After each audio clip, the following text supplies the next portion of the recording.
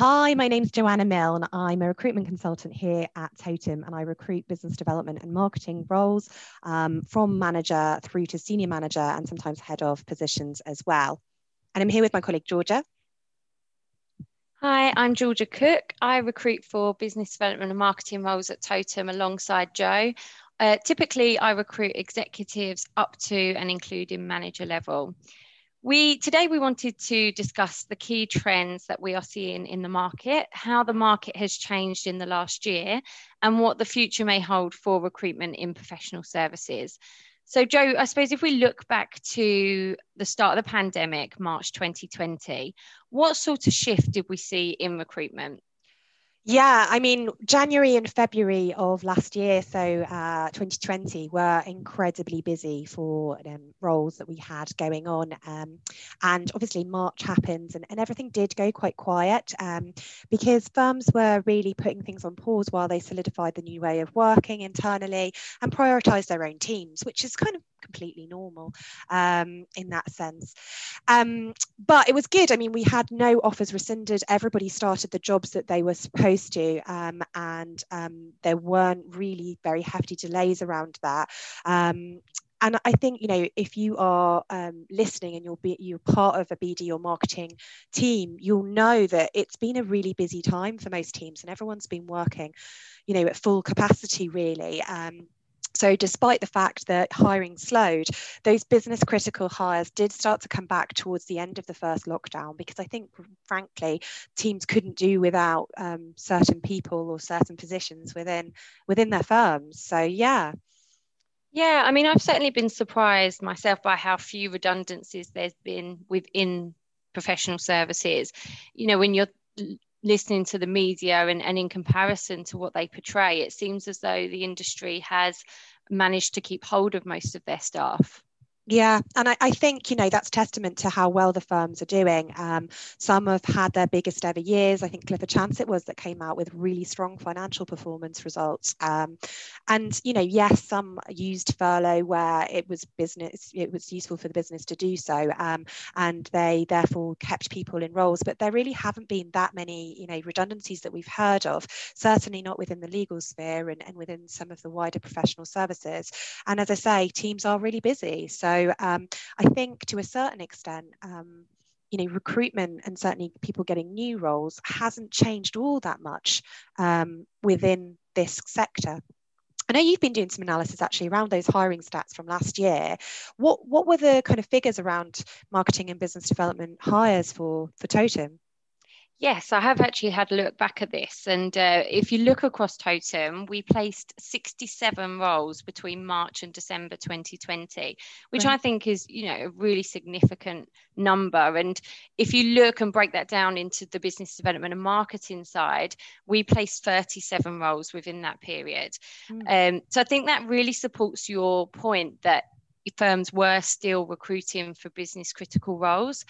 And also the fact that firms have adjusted really well to onboarding new starters and making sure that they can train people virtually very quickly. And they seem to get up to speed with that, which is great. There are quite a few of these placements that were made in the final 3 months of the year. But again, that's a really positive sign that despite the restrictions and the lockdowns that we've had, firms have regained confidence to continue hiring in their teams. And that just seems to be, continuing into this year as well. Yeah, we are still very busy. You're right. And I don't think lockdown 3 has really kind of stopped that, which is, as you say, a really positive sign. Yeah, definitely. I certainly feel the same. So if we look at those placements then, and the kind of roles that we did hire, have we seen any trends within that period? I mean, the first thing to kind of reiterate is, it has really been about business critical roles in the first instance. So we have placed everything from, CMOs and global CMOs in large firms right through to smaller firms, marketing BD directors. Those opportunities are still out there if anybody is kind of wondering whether or not we've got those kind of opportunities. They are still available. I think, there's obvious trends that kind of people are talking about more, for example, internal comms, because the whole kind of internal engagement piece is a massive thing for every company at the moment, making sure that everyone's, in tune with what's going on within a business, even though they're working virtually or remotely. So we have seen an uptick in roles in internal comms and comms generally. But potentially those kind of PR and wider external comms have also had that element of internal comms as part of the role, which has been interesting. And some teams looking to kind of either expand or make more senior or more permanent internal comms roles, which we can often see as contracts, but actually, there's been a fair amount of permanent vacancies. I think the other thing is we've really noticed an uptick in ROI focused positions. So that might be something with sales in the title. It might not be that bold. It may still have a business development kind of title to it. As we know, sales is a bit of a taboo subject for certain firms. But yeah, I think every firm is really trying to focus in on, how do we develop our clients? How do we make those relationships stronger or get, more business where we can? And again, that client focus kind of adds on to the kind of client roles that we've had, and we have had a fair amount of either newly created key account roles or roles within client development being prioritized above other hires. So yeah, I think it's been a mixed bag in terms of what I've seen. What about you? Yeah, I have to agree. And, to follow on and thinking about some other trends, there's been such a focus on marketing, technology and digital roles, which, makes perfect sense in a world at the moment where everybody's working remotely. Technology has to be utilized in an effective way. And it's such an important part to everybody's working day. So naturally, firms are looking at people that have those digital skills, and CRM system roles are coming out, digital marketing roles. The other thing to note as well is the firm's target market tends to be now only gained and reachable through these digital channels. So they need to be able to engage the biggest audiences they can. So a lot of firms are looking at digital transformation and what that looks like for them. So I can only see more of these roles coming onto the market as well. We've been running a Martech community actually as well, haven't we? And we've seen that there's been in that networking group quite a lot of appetite within the wider businesses just to engage more with digital. And it may have been on the agenda for certain people in digital marketing for a long time, but actually they're now seeing those things really being able to be pushed through, because partners and people at a senior level are really kind of engaging with what digital can mean for a business, just because of the way everyone's been working, I suppose. So it's really positive.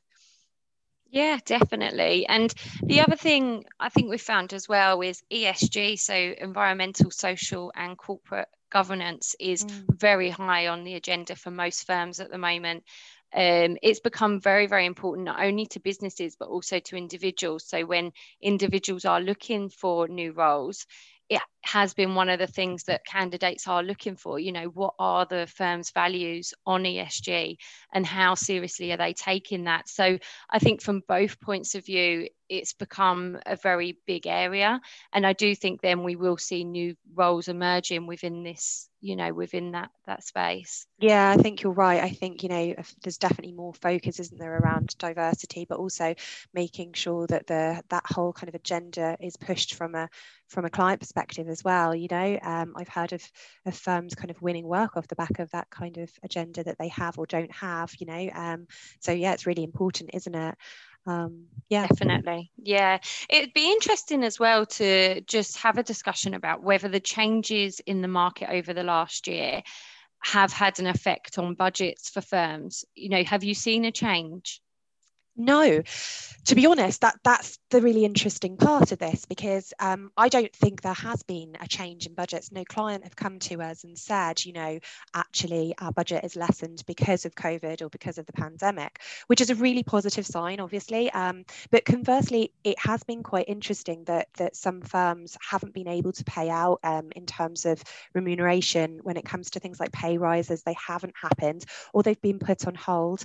And obviously, we completely appreciate that bonuses haven't been able to be paid to a lot of people because of uncertainty, I suppose, as much as anything else. But as I say, it's interesting that budgets for recruitment for new roles within firms hasn't changed.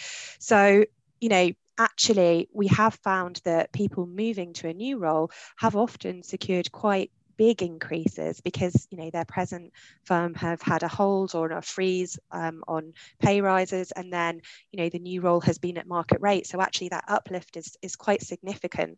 So I think really the sentiment's quite strong in terms of people looking for new positions. I think to a certain extent people are quite fatigued. Obviously they've been feeling kind of like they've been working really hard, very busy teams. So there aren't people immediately available from redundancies, there are still quite a lot of people who are open to a new opportunity and a new challenge as well after quite a tough year in 2020.